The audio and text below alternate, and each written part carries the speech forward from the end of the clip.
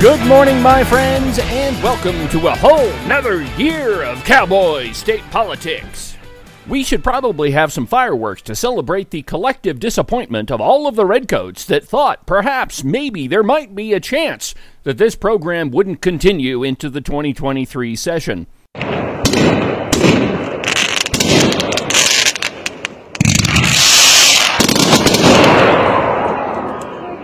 Poor little Redcoats. God bless their pointed little heads. From very high above all other puerile and insipid forms of Wyoming mainstream media, this is Cowboy State Politics. I, of course, am your illustrious host, David Iverson, firmly ensconced behind the silver Cowboy State Politics microphone and broadcasting to you from the base of the Bighorns in beautiful Buffalo, Wyoming. You can listen to the podcast on any of your favorite podcasting apps. iHeartRadio, iTunes, TuneIn, really any of them will work. But the easiest way is just to go to the website, cowboystatepolitics.com.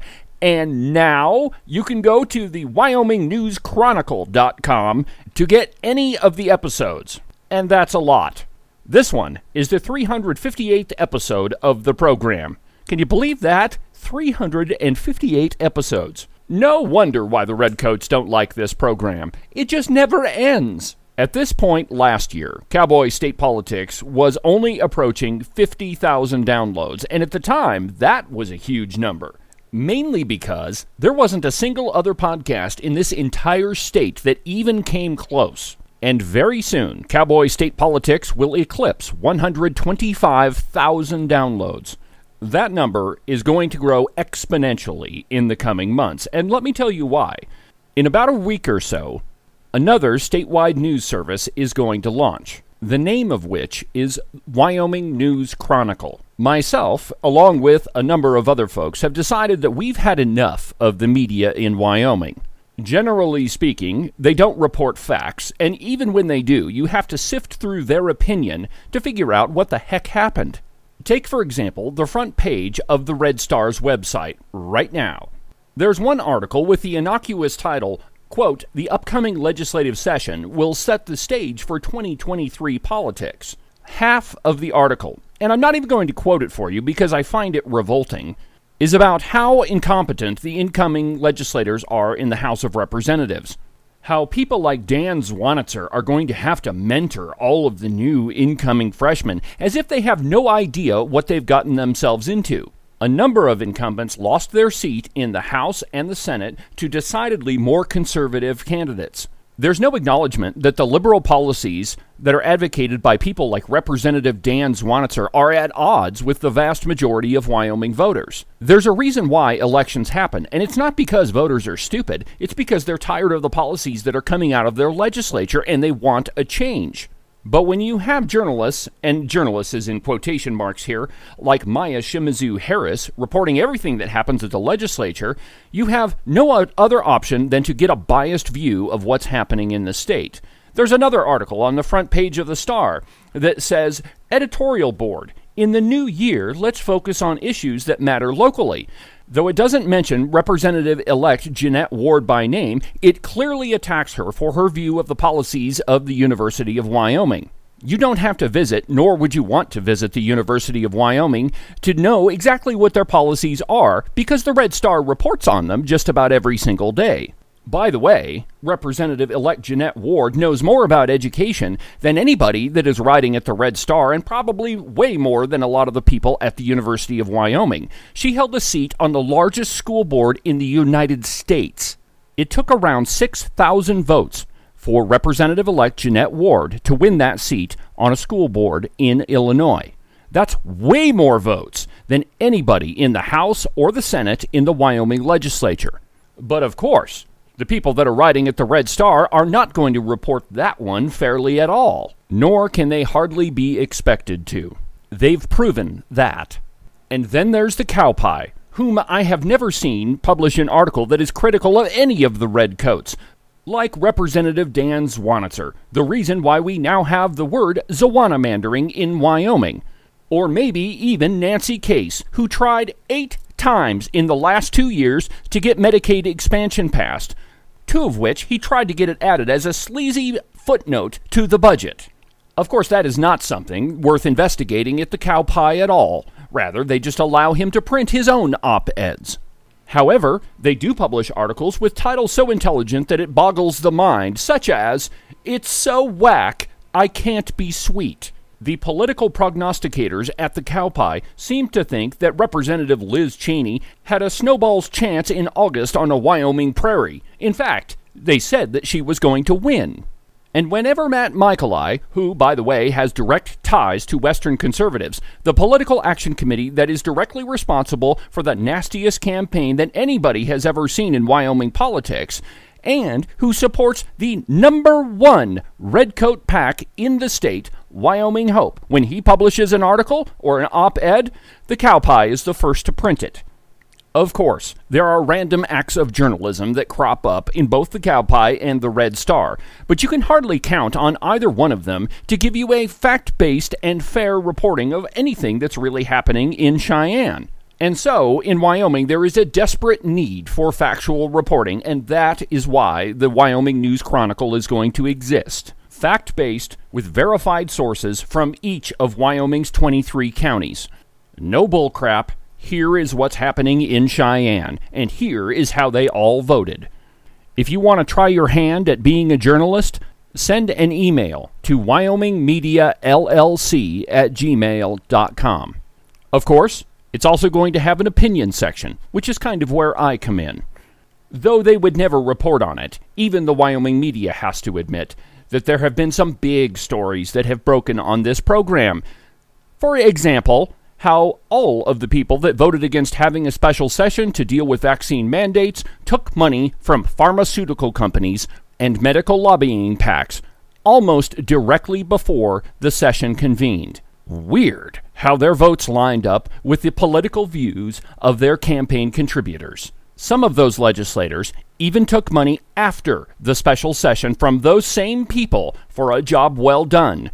Not to mention any names, Lloyd Larson, but there's several of them. So like I said, to make sure that journalism's not dead in Wyoming, we're starting the Wyoming News Chronicle. So anyway, it's coming. Get ready, my friends.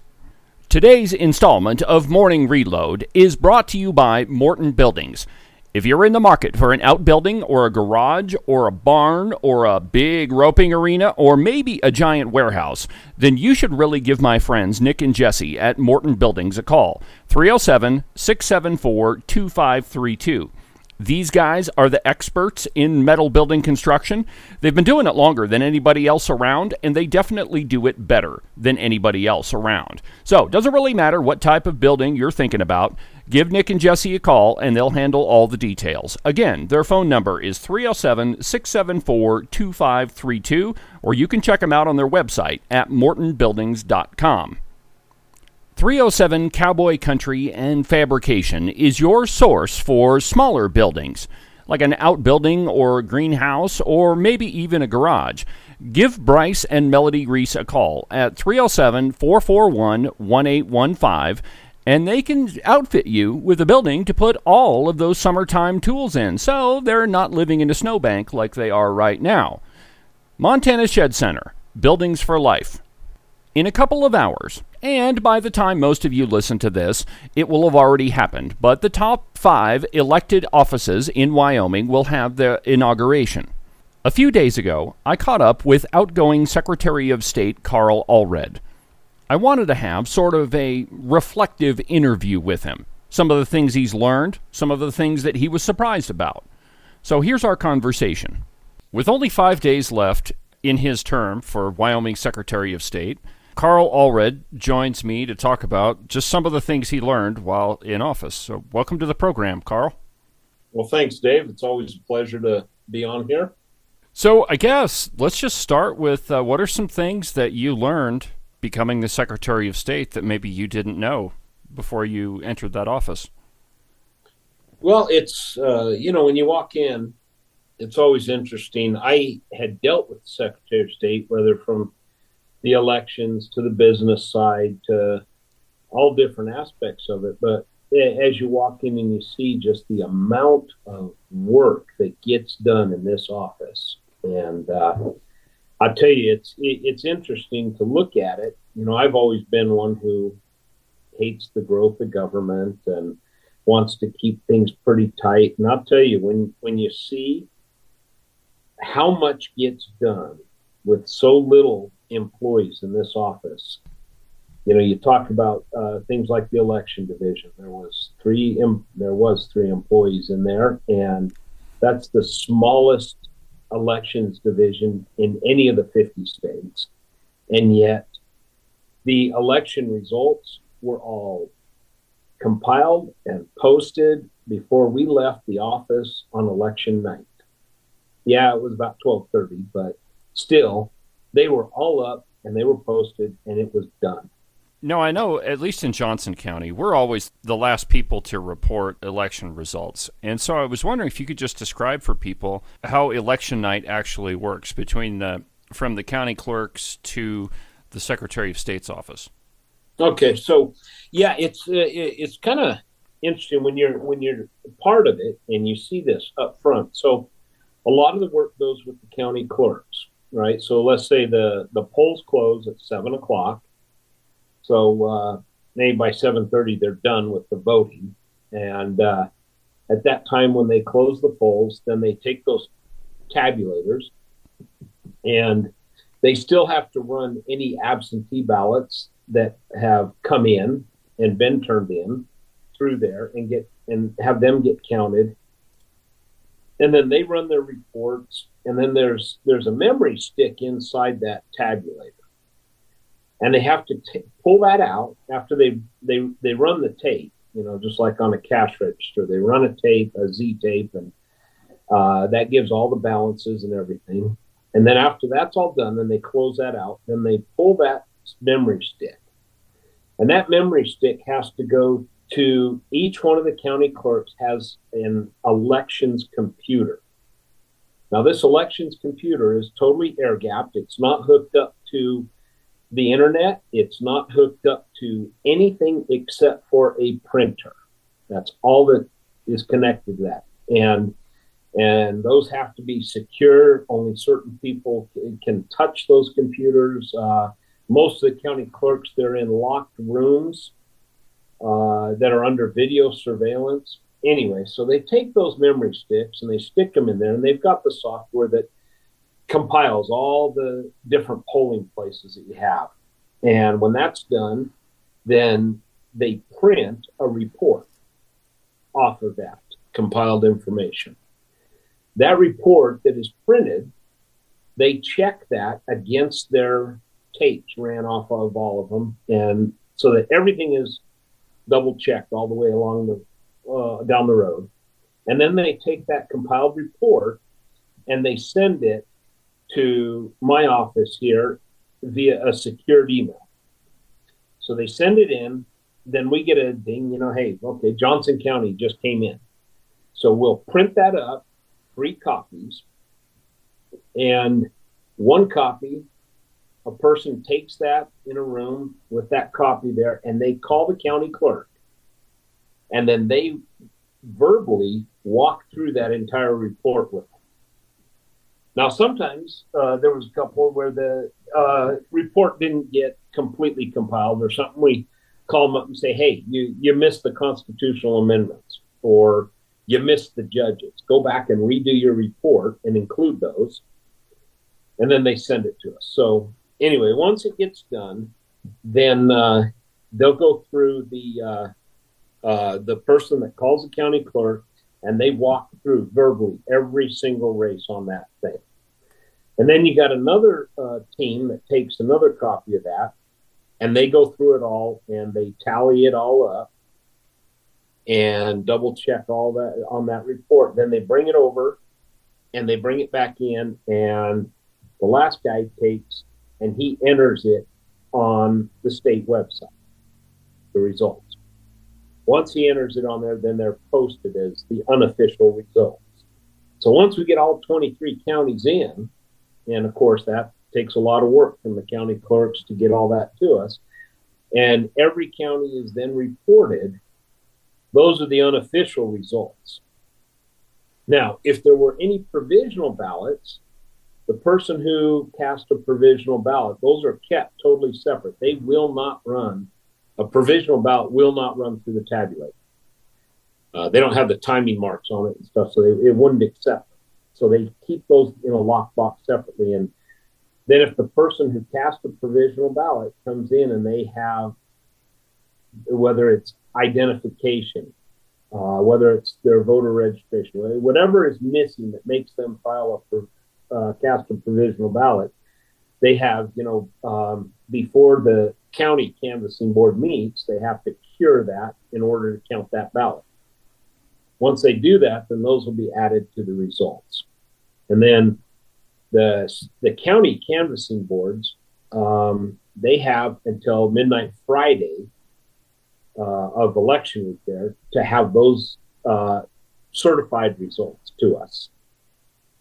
At that point, then we take all 23 counties, the certified results from their canvass boards, and then we compile all that together and come up with a state certified list. And then the state canvass board, which I chair, meets on Wednesday morning, and we go through that. All the other, the governor, the assessor, and the treasurer are members of the canvass board, and then I chair it. And then so then we go through all that, and any one of them, if there's questions, we can always go back and pull those records and go through it.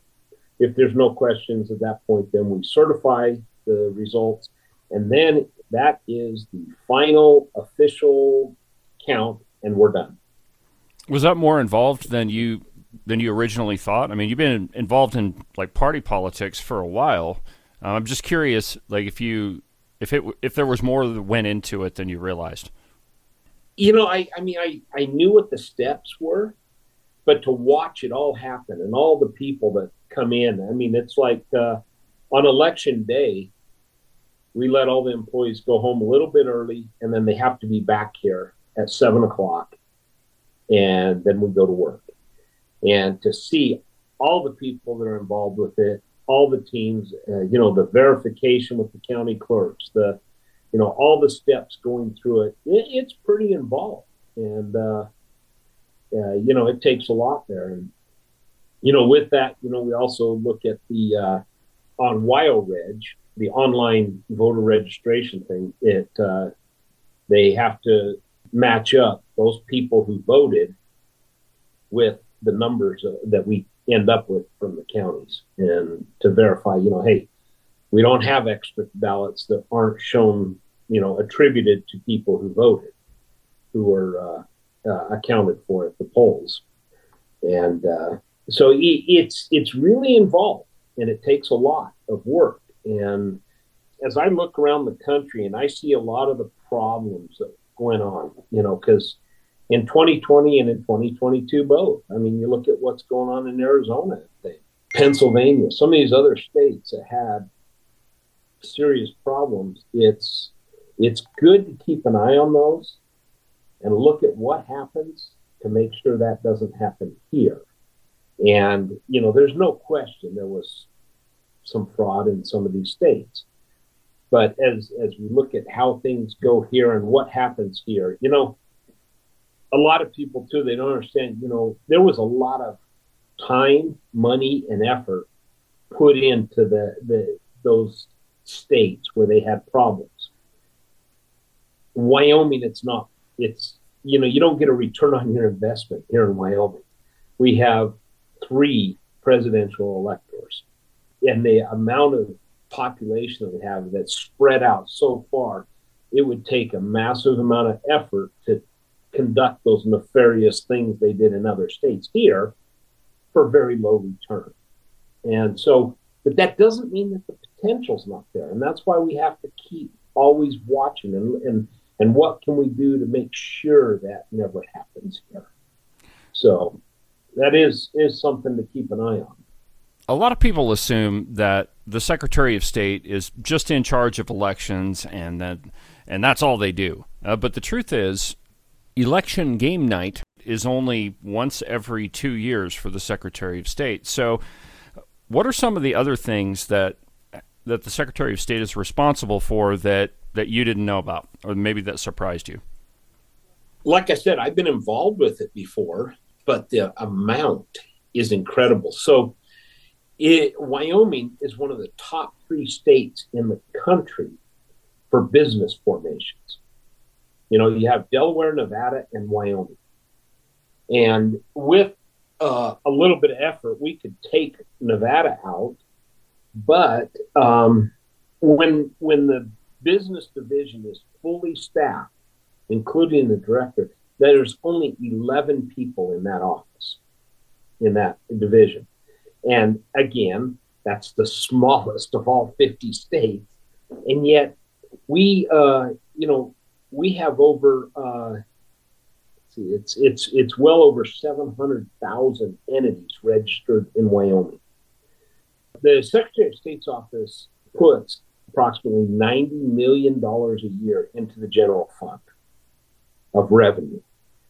And so the people in the business division, they answer over 2,500 phone calls a month with new formations, with annual reports, all the different things, amendments that they have to file. The amount of paperwork is just astronomical. And I'll tell you, it is amazing to watch those people work. Like I said, with everybody back there, there's only 11. And so especially when annual reports start rolling in, the amount of work that is accomplished, it is amazing. And as I said, we could take Nevada out probably, but there's not enough people back there to do it. They are already overworked as far as what they do. And, so it's kind of impressive. The smallest office, division in any of the 50 states, and yet we are number 3. And a big portion of that is our protection of the corporate veil. That's why a lot of entities register here in Nevada. We protect those corporations. That's really what puts us up on the top with that. So that's an amazing feat that goes on back there. All right. So over the years, you've advocated for a number of different policy changes within the Secretary of State's office. I mean, not just relating to elections, but various different things. Since you've been in that office for a few months, what are one or two of the things that now you think need to be changed? Well, like I said, because the revenue that comes in, I think that we could make a bigger push in the business division, but it's going to take a couple more people back there. Like I said, they just physically cannot handle any more than what we're doing right now. And so that would take a little bit more, which would, I'm all about companies that want to form in Wyoming, but don't want to come here, because we can get their revenue and they can form their corporate structure here in Wyoming. And yet we don't have to raise our population to do that. So that's a good thing. But there's a lot of other things, Dave. I've got a lot of things on Title 22 that I would like to see changed. I reached out to some of the legislators to see if, some of them can run some of the bills. It's really funny. One person that's kind of surprised me, Senator Case is actually running one. That's a very good change. I know, amazing. But currently, right now, if somebody files a federal PAC, that exempts them from having to file any reports in the state of Wyoming. And so what I asked them to do was to remove that exemption if they want to get involved in any of our state races. So, if all they want to do is federal, then that's fine. I don't care at that point, because the FEC, that's their area. But if they want to get involved in our state races, and we have had several of them this last election, there's good and there's bad. But the thing is, you need to make a rule for everybody. One of the worst was out there was Western conservatives. they attacked all the conservatives in the state. And they spent hundreds of thousands of dollars doing that. And they hid where that money's coming from. I mean, we found where it is, but they don't have to report it. And so I asked them, I said, if they're going to play in our state races, they need to file YCFIS reports. And the one thing they missed in the bill, and I talked to them about getting that amended and put in, is I want them also held in our state races to the same limits that our state PACs are held to. So, right now, if they're a federal PAC, there is absolutely no limit whatsoever on the amount of money that they can spend in a race. And that needs to change. So hopefully that bill will get through. There's a couple others in there I'd like to see. One that I've got, and I'm looking for a sponsor for that right now, is I want to put in there that if a candidate wants to have a precinct or two in his district, say he's a legislator, and he wants to have it hand counted to match against the tabulator, that he can do so if he pays the cost of that hand counting. And really, that's only going to be the cost of 2 or 3 election judges, because they get paid for their work as an election judge, and it would be for 1 day's work, because if you're counting a couple precincts and all you're counting is that one race, that doesn't take hardly any time at all to hand count it. And then it says that if that deviates from the tabulated result by more than 5%, then the entire district will be hand counted, and it won't cost them anything at that point. But what I think that will do is, I believe those tabulators are going to come out right the way they are. But if we allow somebody to hand count a couple of these, they're going to come back matching up with maybe 1 or 2 votes off somewhere there, as they look at it. That was one of the fascinating things about that whole deal over in Park County. And we spoke about that the last time you were on the program. But, the county commissioners had a chance to put that whole issue to bed. If they would have just allowed a hand count, or, of even a previous election, one way or another, that question would have been done and over with. But now, since they destroyed the ballots, there's nothing that could be done. And like you say, more often than not, that count is going to come out to be right. With anything, you want to make sure that it is right, that we're not just assuming that that's the case. Dave, one of these things a lot deals with optics. In this last election, there was one county in particular that would not allow anybody to observe them running the absentee ballots through the tabulator. And so I sent out a letter to everybody. I said, look, if you allow them to observe, you do that, it's not going to hurt anything. And on the other hand, if you kick them out of the room and you lock the door, then everybody's going to say, what are you doing?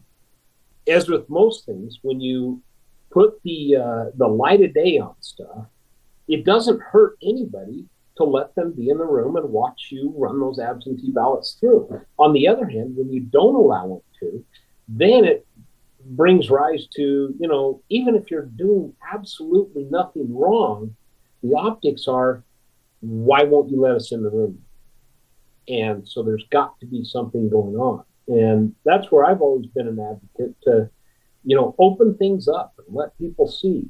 When the appeal was made to the state ombudsman about those ballots from 2020, the time had come for them to, by statute, their legal holding period was coming up to expire.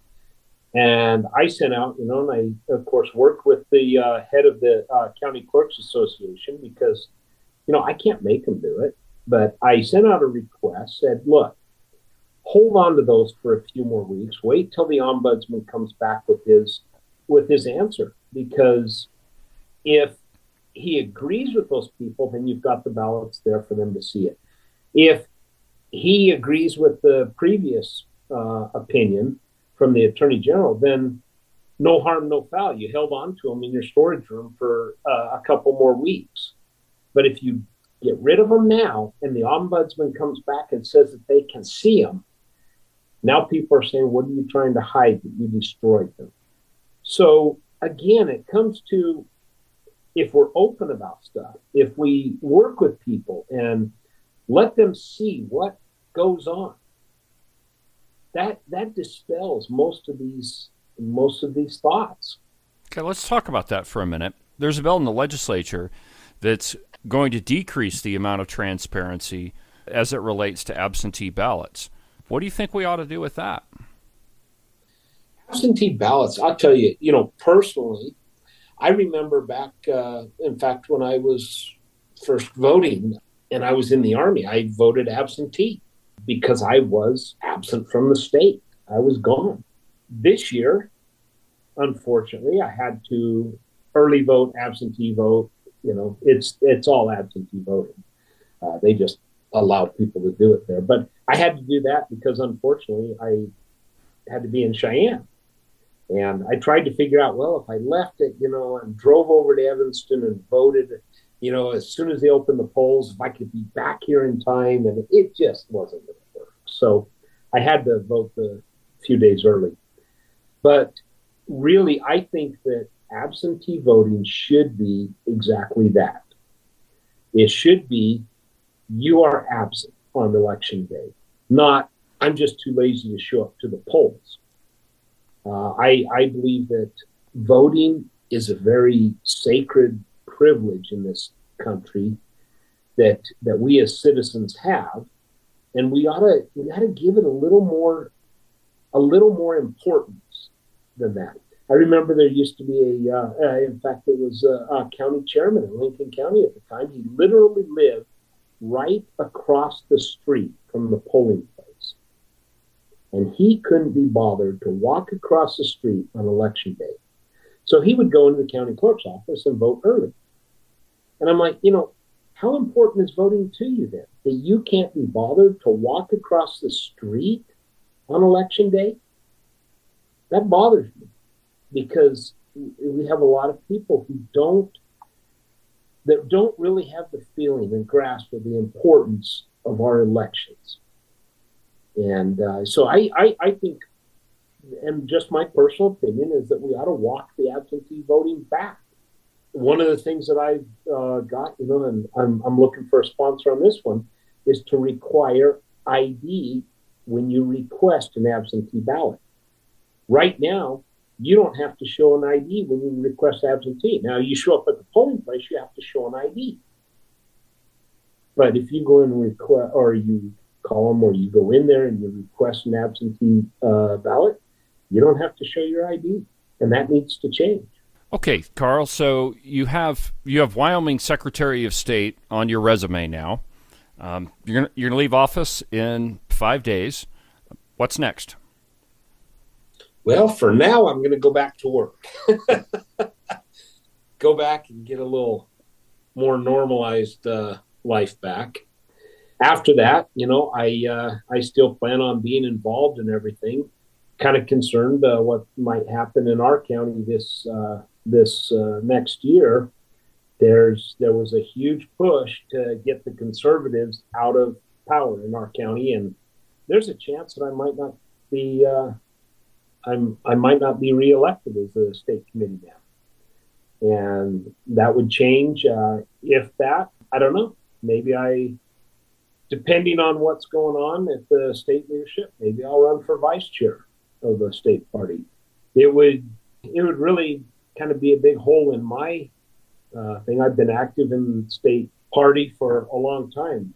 Currently, right now, I'm the longest continuously serving member of the State Central Committee. And I'll tell you, I really love being part of that. And I hope that the Republican Party continues the direction that they've been heading. It's funny. One thing, as I say, I've been in there for a long time, and I can remember the days back when the word accountability was like a swear word in the State Central Committee. Today, a lot of people don't like it because we help publish the voting records of our elected representatives. And I believe that if you're going to be in there and you're supposed to be representing your constituents, they have every right to see how you actually are voting. and there's a lot of people who disagree with that. But I believe that, again, the more transparency, the better. And if you're going to be, especially in the legislature, if you're going to be there, those people that you are supposed to be representing, should be able to see what you're doing, and you should be accountable for it. Well, Mr. Secretary, thank you for taking the time to visit with me once again. It's been a pleasure having you on the program, and I wish you the best of luck. Well, thank you, Dave, and it's always a pleasure to be on your program and talk with you, and always open for any questions. And I know people all over the state. If anybody has a question for me, my phone number is all over the place. And I know one of the first things I did when I came in here is I told the girls up front, I said, if somebody calls for me, if I'm not in a meeting, you put that call through. And I answer calls from anybody. So I'm open to anybody. If they want to talk or they have questions, feel free to give me a call. Well, once again, thank you very much, Secretary, and good luck. Thanks, Dave. Well, that'll do it for this extended installment of Morning Reload. Have a good week, and we'll talk again on Wednesday in the second installment of our Legislative Outlook series. We'll visit with Representative-elect Tamara Trujillo and get her perspective on what it's like being a new legislator in Cheyenne. But for now, from the base of the Bighorns in beautiful Buffalo, Wyoming, I'm David Iverson, and this is the one and only Cowboys State Politics.